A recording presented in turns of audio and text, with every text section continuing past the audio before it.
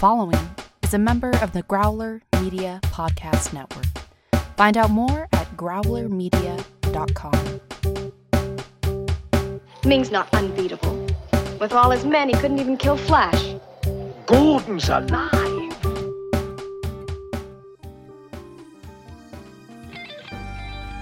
Welcome to Flash Gordon Minute, presenting your hosts from Minute of Darkness and the Cosmic Geppetto Podcast, Brad, and introducing your intrepid explorer of Planet Mongo, Eric.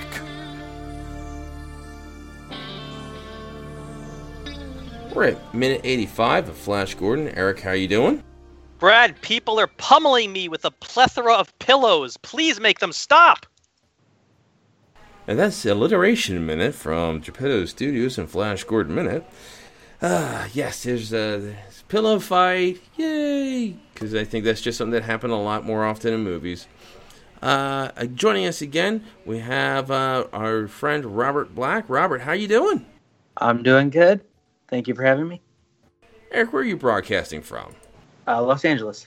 Very good. So, we've had so much fun with so many guests from all over the country and all over the world. So, just welcome again. So tell us a little bit more. You're doing it's Michael Myers Minute? Yes. What is your feeling about? We talked a little bit yesterday. This is a franchise, sort of a weird franchise where there's been so many reboots inside of reboots. There's going to be an upcoming movie with that's basically being presented as a sequel to the original, ignoring all the rest. Yeah. What are your feelings about that? I'm hoping the movie looks like it's going to be good, so I think I can forgive that part of it. But I'm one of the few people that's like an apologist for like number 6, which a lot of people hate. And in the comics, they connect that to age 20, so I like the whole series. Well, and I get it more ignoring because they what was his name? Rob Zombie just did 2 films, which recast everyone. I get, although it is weird ignoring those movies. That was the reboot, and now you're ignoring the reboot and going back. But it is weird to just go back that way. I can't think of a film series that's done that. The closest I can think of is when they brought Sean Connery back for Never Say Never in the Bond series. But that sort of backtracking is so odd. And I wonder if they're going to get more of that when reboots are happening so fast. And, if that's going to be a thing they go back to where one fails, they'll just go back. Yeah, and just remake it again. All right, so we're on to minute 85. Eric, what happens in this minute of Flash Gordon? Well, as alluded to in yesterday's show, the very first second or two of this minute, we end the last scene with Flash letting out a big woohoo. And the comment I was going to make from what you said, Brad, was that this woohoo to me is not just Flash getting himself pumped up for the big battle that he knows about to happen. I think it's letting the audience know Act 2 is over. Act 3, the big final battle's about to begin. Strap yourselves in. This is going to be a great ride. It's Flash is so happy. He's having such a great time. He's going into the fight. He's flying a space cycle. It's a great moment, and it's what Sam Jones does so well, where he looks really excited. Sam Jones looks like he's having fun, and but then it's funny because it's such a great moment. You're right; it is letting you know. It's like, okay, this is where the big action happens, and then we immediately switch away from all the action. Take it over to Dale. Yeah. So where do we return to Dale, Eric? Yeah. So then we go back to Dale. And she is back in the chambers that she had escaped earlier in the movie. And while the last time she was here, she was very empowered. She got her way out of there. Here, she seems to be very sadly accepting her fate. She's having her nails done. She's having her makeup done. And she's wiping tears off her face. And she's getting ready. They're making her up for the big wedding to Ming. Ming has told Flash that we decided to marry her, as he put it to Flash a few minutes ago. and this is what they're getting her ready for. And she seems to just be really sadly have given up. She thinks Flash is dead once again. It feels like this scene and the scene you're talking about previous, where Dale made her daring escape and beat up everybody and was doing handsprings, were from two completely different drafts of this movie, because she looked so defeated and so cowed. And why would she be any more... Why wouldn't she have the same vigor and chutzpah this time around? Because there's really nothing different other than, it's exactly the same thing. She thought Flash was dead then. She thinks he's dead now. Well, doesn't she do the escape after Flash contacts her through the mind, connector device thingy? Yeah, still right? in there when he contacts her. You're right. But, it's...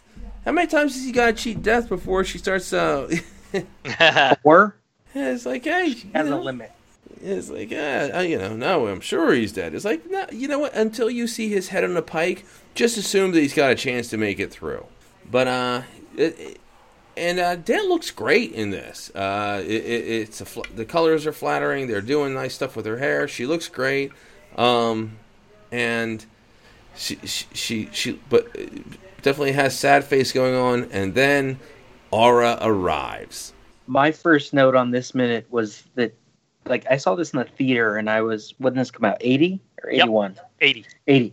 She in this outfit was one of my first crushes as a little kid in a science fiction movie, and we had this on video and watched it a lot. So I'm fine with her looking defeated because she looks good, as you said. Oh yeah, it's very flattering, and Dale has, going from the start where she had the basically the red and white, the Century 21 by way of White Stripes outfit. To this is definitely a vast improvement, because it was some very unflattering outfits at the beginning, and she looks great. But okay, so Eric, Aura shows up. So Aura shows up, and by the way, we get as we first cut to Dale getting makeup, the makeup put on, and as the guards are bringing Aura into the room, we get a little bit of the Ming theme entrance music from earlier in the movie playing there, just to sort of a little forebodingness to it. Remind everybody, Ming's evilness casts a shadow over this scene. And Aura shows up, and Dale immediately snaps out of her funk and says one of my absolute favorite lines in the movie, gives Aura a hard smack in the face and says, "Damn Mongo person." Oh gosh, it was she sells it, and she means it. I was like, that is such a silly thing to say. He's like, "You Mongo woman lady thing." Love that line. Oh, it's a great line. She doesn't know what to properly call her, so she just makes it up. It works, and it's she gives a good slap, and I don't know. Apparently, Dale has lost all the fighting skills that she displayed earlier. I think she only had I guess she only had 3 moves, and she's used them up. Well, and when the doors close on them, and then we, the camera cuts to them fighting, and Dale gives Aura a shove, and Aura does a full, complete 360 back roll that is so obviously choreographed. I mean, it's just, Dale did not shove her that hard to make her do a complete flip over back roll like that. It's just so, I'm going to show them how I can do a back roll here and just do it. How tough do we expect Aura to be? Because she's getting taken to town by Dale, and does that make sense, or should she be putting up a better fight? I'm trying to figure out how I feel about Aura getting sort of, backhanded so easy. We can assume she always has guards, so does she have training for fighting herself? Maybe a little, but not a lot. Although, why does Dale have any? I don't think Aura's ever been in a physical altercation in her life. She's never had to. Yeah, she's never had to. No one's had the guts to do it. Yeah, she's definitely not the kid you want to bully in middle school. I could have seen, and it didn't happen, obviously. I would find it completely believable, and this is sort of a trope that you see every now and then, the daughter of the bad guy who may not be as bad a bad guy her taking fencing lessons or karate lessons with her disapproving father or smug father looking over her, and that becoming a plot point later. But yeah, as this movie is presented, I guess there's no reason to believe that Aura would know how to handle herself in a fight, because all the guys have wanted to stop her, and I'm sure all the women were too scared to challenge her. So this is probably a big moment, the first time where Aura has had to face off against somebody, and she's running scared, as she should. Yeah, she knows how to manipulate men. Not pillows. And Dale gets such an awesome.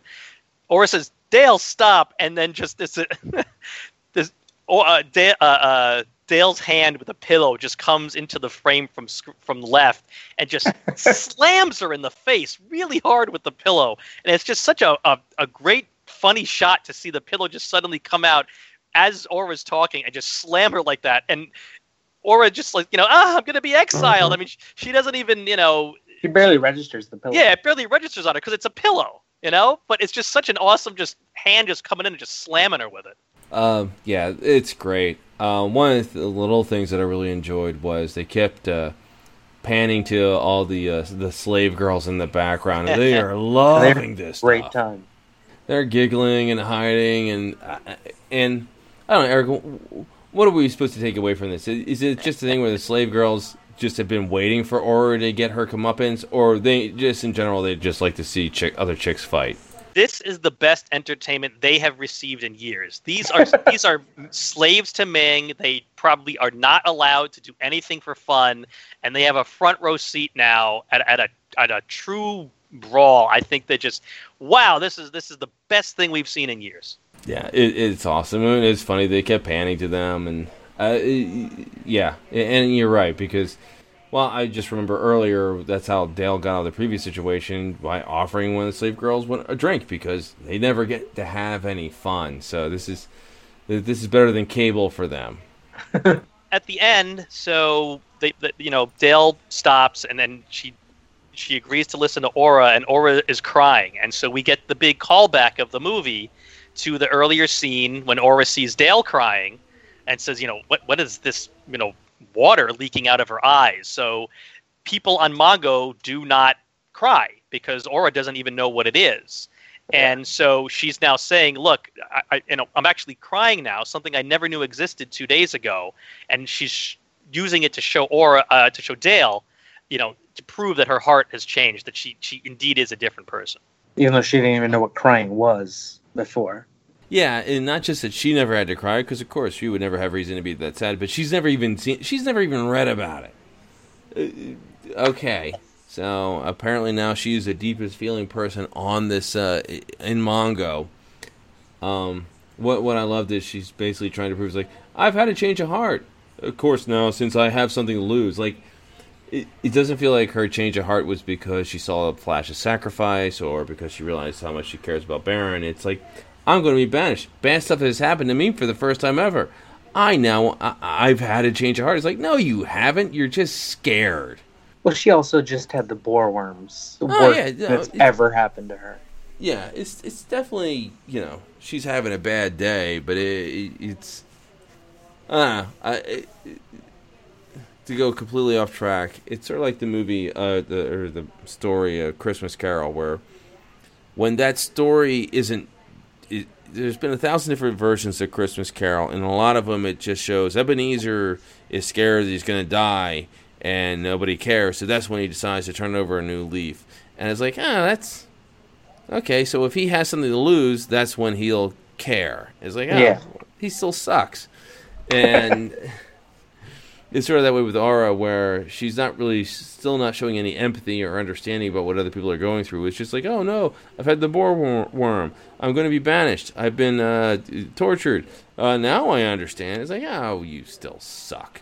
So, Eric, what are your feelings about Aura's change of heart?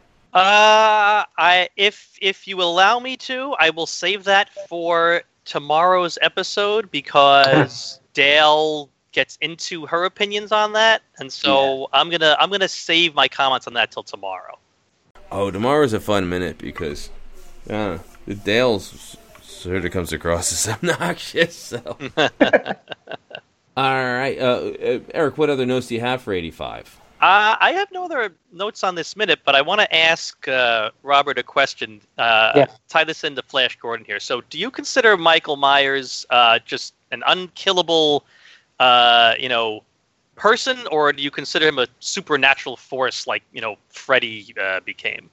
I think he plays better as a force of nature. Okay, so let's say he's on Zarkov's rocket ship and he lands on Mongo, and so he's now a force of nature.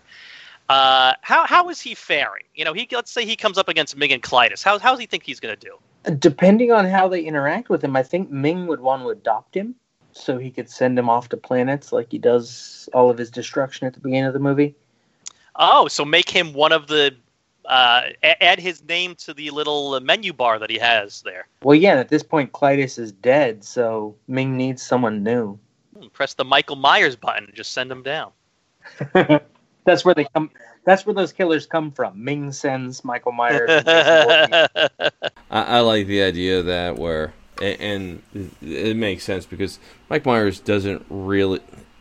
Robert, what is... And I know each of these iconic,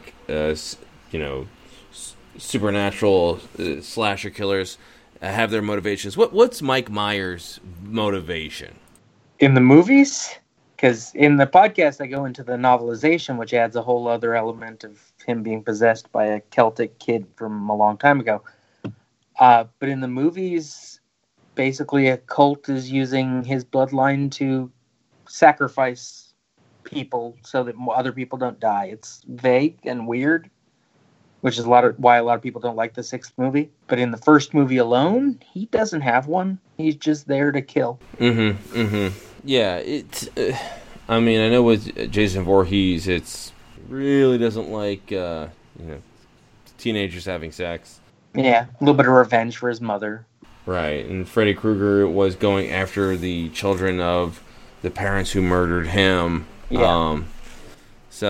In Scream, there's a different... Scream is less supernatural, so it's... Yeah. Well, and Scream is each movie is a different killer with different motivations also. Right. Just all somehow, going after the same person. Because Sidney Prescott is very killable. Yes. Well, you would think. But they've been able to do to her what her career did it to itself. Is kill her. So... You were asking about Aura's change of heart. There's more of it in the next minute, but I think one of your previous guests talked about treating this movie like the comic strip, and where it has to be self-contained to those 3 or 4 panels. It makes more sense that she has this abrupt change in that context, or the context of the crew. Wasn't this the movie where the crew and the actors spoke different languages? Yeah, there were a lot. All right, very good. Well, another great minute. Robert, where should people go to find out more about your little piece of the Minute by Minute world? On Facebook and Twitter at Myers Minute, and on Instagram, Michael Myers Minute. All right, and Eric, where can people find out more about Flash Gordon Minute? On Facebook, we're in the Flash Gordon Minute Listeners Vortex. On Twitter, Flash Gordon Pod, and email flashgordonminute@gmail.com. We have fantastic conversations on the Listeners Vortex. A lot of people people have been enjoying the music of Flash Gordon Minute. We like to basically a little pull behind the curtain. We love often while editing we try to find references to songs or something that ties into it, and we go out on a song. Eric, you actually took over for a week, and I think you had some fun doing that. Yeah, you graced me with a guest DJing spot, and I was like, all right, you got it. Yeah, that was fun. You picked out some good stuff, so very cool. We asked everyone to give a rating and review on iTunes. Guys, this has been another great minute. I'm looking forward to finishing this up tomorrow. But, Eric, there's just something weighing upon me. Okay, is it another serious weight, Brad? No. We're lightening it up. Okay. Well, we do still ask for the ratings and reviews because we are making a donation for every rating and review to a charity of the choice of Eric's sister. But no. I just been bummed because I just read issue 54 of the comic book saga. And I got so sad. And I'm like, no, how could they do that? And, you know, and they also had an announcement at the end that they're probably going to be waiting about a year for the next issue. It's like, no, it's not even a cliffhanger. It's just really bumming me out. And I just don't know what to do. Well, if you have absolutely no idea whatsoever what Saga is or what Brad is talking about, then that means you're exactly like me. But if our ignorance causes us problems, don't worry. Flash will save every one of us. Attention listeners! You can follow us on Twitter at FlashGordonPod and join the conversation on Facebook in the Flash Gordon Minute Listeners Vortex. Stay tuned for our next thrilling episode of Flash Gordon Minute.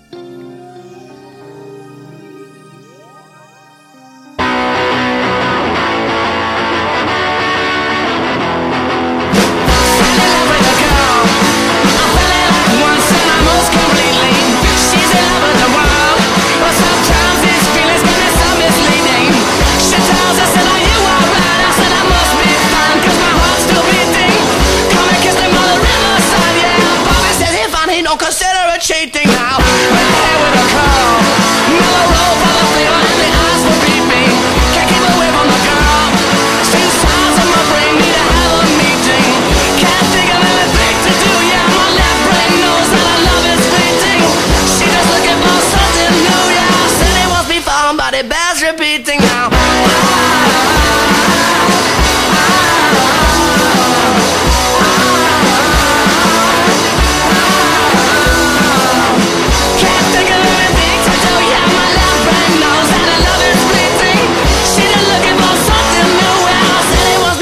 But it bears repeating now. Fell in love with a girl. I fell in love once and I most completely. She's in love with the world, but sometimes his feelings can be so misleading. She told us that are you alright? And I must be fine because my heart's still beating. Come and kiss me on the riverside, yeah. Bobby said hey fine, he don't consider it cheating now.